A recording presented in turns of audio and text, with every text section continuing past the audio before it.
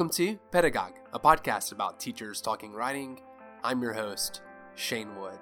I received an email the other day from a listener who just wanted to encourage me in the work I'm doing with the podcast. And I wanted to make a note of that because I really love getting these emails. It's one of the best parts about doing this work, and I cannot emphasize that enough. So thanks to all of you who have spent a little bit of your time reaching out to me and sharing your thoughts and offering kind words about the podcast. I actually have been doing that more frequently too. I'll read someone's work and send them a quick email thanking them and letting them know how it resonated with me. These small acts of kindness can go a really long way. Whenever you have a minute, feel free to send me an email or tweet. And whenever you have another minute, feel free to tell a colleague about the podcast. I think someone tweeted the other day that this podcast has been particularly helpful right now. They mentioned it being like going to a conference panel and hearing people talk about their teaching or chatting in the hallways with their colleagues. Pedagogue has hopefully been a source for community and engagement, something I know I'm missing a lot right now. In this episode, I talk with Dev Bose about disability studies, accommodations, ethics and disclosure, and his research on college writers with ADHD and portfolio assessment. Dev Bose is an assistant professor and writing program administrator at the University of Arizona, where he teaches courses in rhetoric, composition, and pedagogy. His research focuses on disability and digital composition, especially privilege and access pertaining to technology, and rhetorical conceptions of invisible disabilities. He was twice awarded the Conference on College Composition and Communication Disability in College Composition Travel Award, and is currently working on a second edition of Disability and the Teaching of Writing, a critical source book. Dev, thanks so much for joining us. Let's start by talking about disability studies and accommodations. Can you talk about the challenges students face at the institutional level and in the writing classroom when it comes to accommodations? But reasonable accommodations are essentially just adjustments made in the system after the individual has kind of proven that their request is fair. However, accommodations often require expensive medical proof, right? Which draws both a financial burden, but I also argue that delineates privilege of sorts. In terms, so that's kind of like the big answer for like university as a whole. Relatively easier, I think, for a lot of students to ask for or think of the accommodations that one might need in a classroom that doesn't like focus on writing or learning to compose in written contexts as it's like primary discourse or mode of assessment. However, I think for writing classrooms, students may not know necessarily what kind of accommodations to ask for, right? In my experience, for example, in working with writing instructors, and by the way, this is a good thing. Writing instructors oftentimes won't rely on quizzes or like timed assessments, I guess I should say. Timed assessments are often things that aren't really going to work very well for many people, right? Regardless of disability status, having that clock on you as you're trying to like complete your writing or finish your writing can be stressful, right? It can cause like a lot of anxiety. For someone who has like anxiety or depression, OCD, I kind of identify with all those things as well. Oftentimes, timed writing assessments can just really be disastrous. Many writing instructors don't like say that they don't use those things. But that's not to say though that there's not room for a Krypton pedagogy. And Tara Wood, of course, has that amazing article back in C's that where she talks a lot about that. But essentially, the need for Kryp time, I argue, goes beyond like just timed assessments, because writing instructors will often say that, well, hey, I don't use timed assessment, so I've already kind of passed that inaccessibility hurdle. But I think that there could and are still like avenues for like injustice to occur. And I think that's something that that students with disabilities could face in a typical writing classroom context. I'm actually like a big fan of portfolio assessment because I think that's like super helpful in helping students to, and if it's done right, that is, it's helpful for students to kind of identify their own path of success and provide evidence for that path of success through like the various like writing artifacts that they've like put together in the classroom, then and then kind of compiled in a portfolio. When I was thinking about your question, I immediately thought of um, students coming in to like self-advocate for themselves, and I think that in a first year writing classrooms are often sort of seen as kind of like the threshold or the gateway for entering the college or the university. In fact, like so, like I tell this to with a lot of the grad students I work with. For example, your class is more than likely going to be your student's first college class, like ever, right? And so, like to me, I think that holds like a lot of rhetorical agency for the instructor, being able to be like kind of like open to like their students' needs, but also to students like hopefully being able to, if it's possible, to advocate for themselves. How do you define invisible disabilities? And do you mind talking about rhetorical conceptions to invisible disabilities? Invisible disabilities are those which are not immediately detectable, so to speak. My current research, I've actually been interested in particular in caregivers and caregiving as a rhetorical construct. Now, I argue that disability does carry a sense of rhetorical presence, and I want to take just a second to actually acknowledge my graduate student, Paul Padilla. But I'm relying on terms like agency, authority, delivery, identification, invention, and memory. I borrow just a bit from Kenneth Burke's A Rhetoric of Motives for making the case that disability can be identified internally and externally. You might even say, using Burkean terms, that disability is consubstantial, right, with shared interests between those who are disabled and those who are designing for the institution as a whole. So going back to what we had talked about earlier, Shane, accommodations are an external factor for students to succeed in the classroom, but more importantly, a motive for post-secondary institutions to improve upon themselves by delivering education that is universally accessible while keeping in mind the ways that marginalized groups operate within their boundaries, even to the extent of recognizing disability while erasing it. Stephanie Kirschbaum's recent article, Signs of Disability, makes a case for how disability is shaped by a collective understanding of meanings which contribute to how we notice and erase it. I'm actually a big fan of Kirschbaum's writing, and that particular argument, I think, speaks really well to what I want to think of in terms of invisible disability. In a nutshell, if one doesn't see a disability, it still exists, but may not likely to be reported. I'm particularly interested in scholars like Margaret Price. She's doing some writing on it, on a disabled faculty study. On my own hypothesis, that invisibly disabled people might not be receiving as many accommodations due to the burden of proof being a challenge. That you have to always kind of show something, and that's kind of, I think, going back to the rhetorical constructs that I was thinking about earlier. One can identify that a disability exists and is therefore in need of accommodations if it's like kind of more visible, right? But if it's not like seen, that's like immediately obvious, I guess I should say, then right, some more kind of challenges there. In no way, like I don't think disabled people should pit themselves against one another. I definitely don't believe in that. So the importance of having a disabled community of people representing themselves for themselves, right? I'm thinking about writing teachers who want to be accessible and accommodate all students, maybe are using a universal design for learning framework. And I'm also thinking about students with invisible disabilities that might not be reported to accommodation offices or disability resource centers. Can you talk a little bit about ethics and disclosure? This was one of the ones that had like some, I have to think about a little bit more, because I'm thinking right off the bat that I'll give some let me give some institutional context first.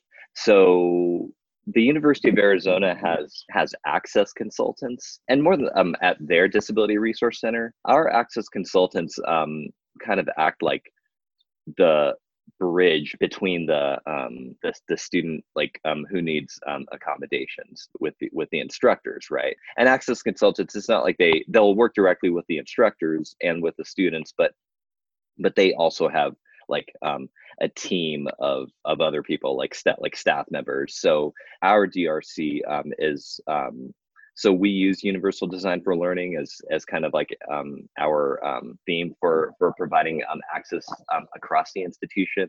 I do think in some ways, I mean, there is like some neoliberalism involved with that. I'll just say, I'm thinking back to Dolmage's chapter, Jay Dolmage's chapter on academic ableism, like the one specifically related to Universal Design, which I absolutely love. I quote from that whenever I can, because Dolmage is addressing, right, there is like a certain like neoliberal aspect to it, because when a university or an institution like relies upon this pedagogy that says that they're going to meet the needs of all the learners, but at the same time that also has potential to kind of erase identities, right, or erase disabilities. All that to say, okay, so we need to go. So we need to step back for a minute, right? So how might teachers become more aware of students' disabilities? This is where I think, nonetheless, a really huge value in to know about Universal Design for Learning as something that they can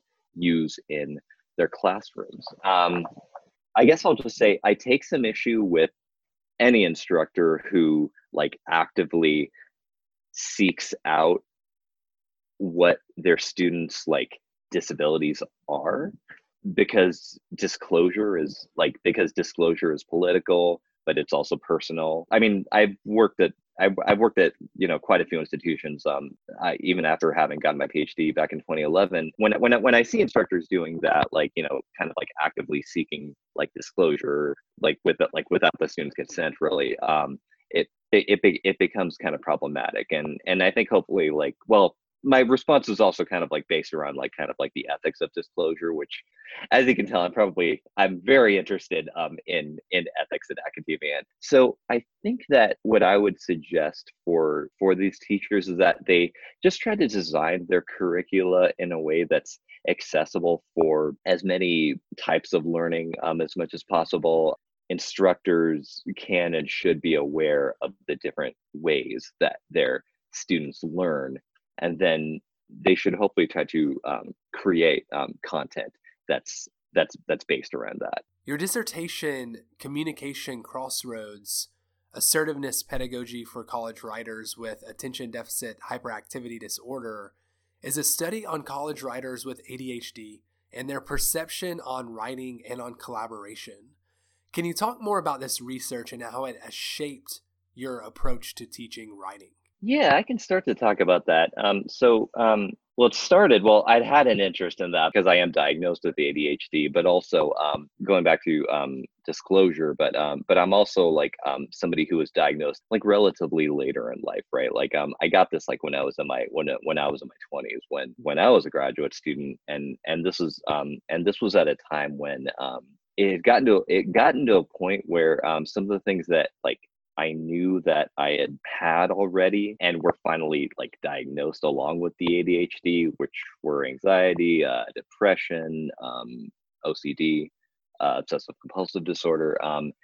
It all kind of came together for me in kind of I guess I hate to say, but it was kind of like an enlightening moment for me that I actually don't hate to say it, because it actually got me helped me get my degree when I finally realized what was going on, and I could conduct an academic study about it. But it's been a little while since I wrote my dissertation, which was back in 2011. But it was on assertive pedagogy. When I was writing it, I used a method of cognitive behavioral therapy, which this particular one used writing as a means to go through some of the issues that kind of occur as a result of what I had discussed earlier: ADHD, anxiety, depression, OCD. But my dissertation, though, tried to engage assertiveness therapy, which was this particular type of CBT, as a means to actually engage in argumentation. So that actually came about because in my findings, so I did a qualitative study, did lots of interviews with undergraduates who were enrolled in writing courses, but were also diagnosed with ADHD. A lot of kind of things came out of that. Things that some people might think that, oh, that's kind of like because of the ADHD, right? Everyone knows about like distraction. Some of the things that like people told me about were like, my mind is like I'm on a roller coaster and I'm thinking from like one thought to the next. I heard a lot. I remember hearing a lot of that in my data. Some people said if I wasn't on my medication, I wouldn't be able to succeed. Whereas other people told me, well, I mean, whether either it's too much or just some at all kind of cuts my creativity. I'm giving you like direct quotes from some of the students I interviewed. So a lot of that though also kind of boiled down to group communication and how the writers were perceived by other group members, and also like how they took on like certain group tasks. The subjects identified as like being like really interested in not only being able to sort of delegate tasks whenever they could, but also do like large brainstorming. That often started at the top, fizzled through a little bit in the middle, but ultimately, not all, but for some of them, they were able to pull through towards at the very end. However, that could have like some detrimental effects, like on like kind of group projects. And so all that to say, I thought about ways of like of this particular like therapy, in a sense of, I was thinking to myself that, hey, in order for me to make a functional logical argument that persuades my readers to think of X in a certain way, I need to come up with a very specific plan, right? And so they did that with a particular piece of writing, and I said to them, you can try this in your writing class if you would like, but really this is for you, anyways. So that's kind of like how that sort of materialized. Since then, though, I have been particularly interested in helping students and writing instructors, like learn more about or understand more about time management. Time management being like one area of executive functioning specifically affected by ADHD. Time management has kind of stemmed from that. Team writing and teamwork has kind of stemmed from that as well. So like to like write team projects. And I've also kind of worked a lot, as we've discussed, with Universal Design for Learning as well, and specifically because I think UDL focuses a lot on executive functioning that is affected by ADHD. Time management, goal setting are the ones that really stand out, and a lot of that I've came out of my interests in ADHD. I have thought a lot more about ways that we can stop seeing disability so the medical model means that the individual is like responsible for it and society just has it's all good. But then on the other hand, the social model of course just means that society needs to account for the types of barriers, right, that disability is actually constructed. But long story short, I'm leaning towards the latter method of that now. So this is my last question. I'd like to talk about multimodal literacies, disability studies, and portfolio assessment.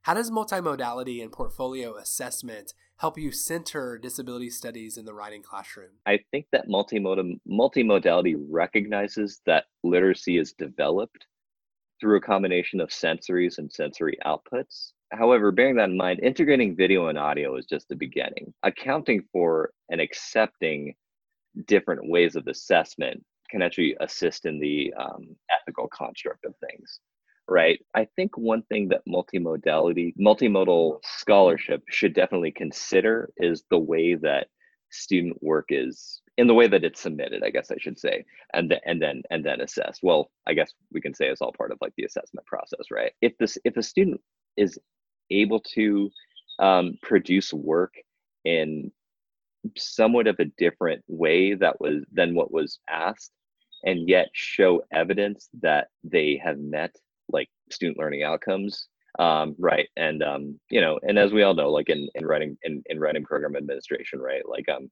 success in programs is often measured like by the way that we can show that how our students like in writing classes have kind of met these outcomes. Well, I like to think that evidence can be, this goes back to my thoughts on portfolio assessment. A good portfolio assessment should include a highly reflective component to it. Okay, where the student has the right to go through all the to collect and then analyze and reflect on all the different artifacts that they did in their writing classroom in such a way that shows that they have met the outcomes. Okay. The other thing with portfolio assessment is that it's not just that big portfolio that's at the very end of the class, but the other thing is that portfolio assessment, for it to work out, should have a reflective component like throughout the course. Okay, so students should have the opportunities to reflect on their writing like right from the start. And I think that multimodality has kind of like the way to do that. But I also think that students should be able to participate in ways. So like I'm thinking to myself like note taking, right? If a student with a disability, for example, like say someone with anxiety is unable to like kind of vocally like participate in class, as we all know, like in Western cultures, right, like where individualism is highly prized, it might be hard for an instructor to assess like, oh, how did participation work from like my quiet person who didn't really like say much in class, right? And so one thing that I think that multimodality can really benefit from is recognizing that there are students like who can participate in a variety of ways and in a variety of modes. So like with note taking, so students can voluntarily produce notes, like class notes for the entire class, and then like post those, say, to like the learning management system, right? And that could be like their way of participation, right? Portfolios, I think, have the ability to do that as well. Now, so bearing that in mind, so I'll go a little bit further now. I'll say that instructors have an ethical obligation to make sure content delivery is accessible to a wide range of students, especially when using technology. An article I'm currently working on with a colleague is about online pre-designed courses. And I think online pre-designed courses have the potential to do just that. For example, loading scripted videos, like TED Talks videos, for example, right, which always have like a script associated with them. Using a table of contents and linking reminders, I think, can be useful for time management as well as for goal setting. So I'm going to end this response on just like a very practical note, and that's on like captioning and scripts. Okay, if we make videos for classes, I think that we should caption them. Nowadays, captioning is a lot less overwhelming than it used to be, being that there are like some several auto captioning tools out there. Accessibility can be tough, right? Making your assignments as a writing instructor accessible can be tough. But I will say though that there are like some kind of low-tech guidelines that instructors can follow, right? So they can keep the technology current learning curve low while also keeping accessibility at the forefront. Okay, for example, an instructor can write a script and read from it as they record, and then they can attach it to the video that they're giving to their students. Like videos should be pretty short. They should be like about 3 to 5 minutes if possible, and that's not always the case. I think longer videos can be like preceded with like a table of contents. I think they can even if they're going to be long, like instructors can do the students a favor by like giving like time markers, for example. It requires a little bit of planning during the recording. It can be useful to talk through detailed texts. It can be definitely useful to use visuals, like for example, PowerPoint slides. So all that to say, I hope that answers this particular question, though, like wrapping back to multimodal literacies, because I do think that multimodality really should keep accessibility at the forefront. And these are just some of the more practical ways, hopefully practical ways, that I think instructors can do just that. Thanks, Dev, and thank you, Pedagogue listeners and followers. Until next time.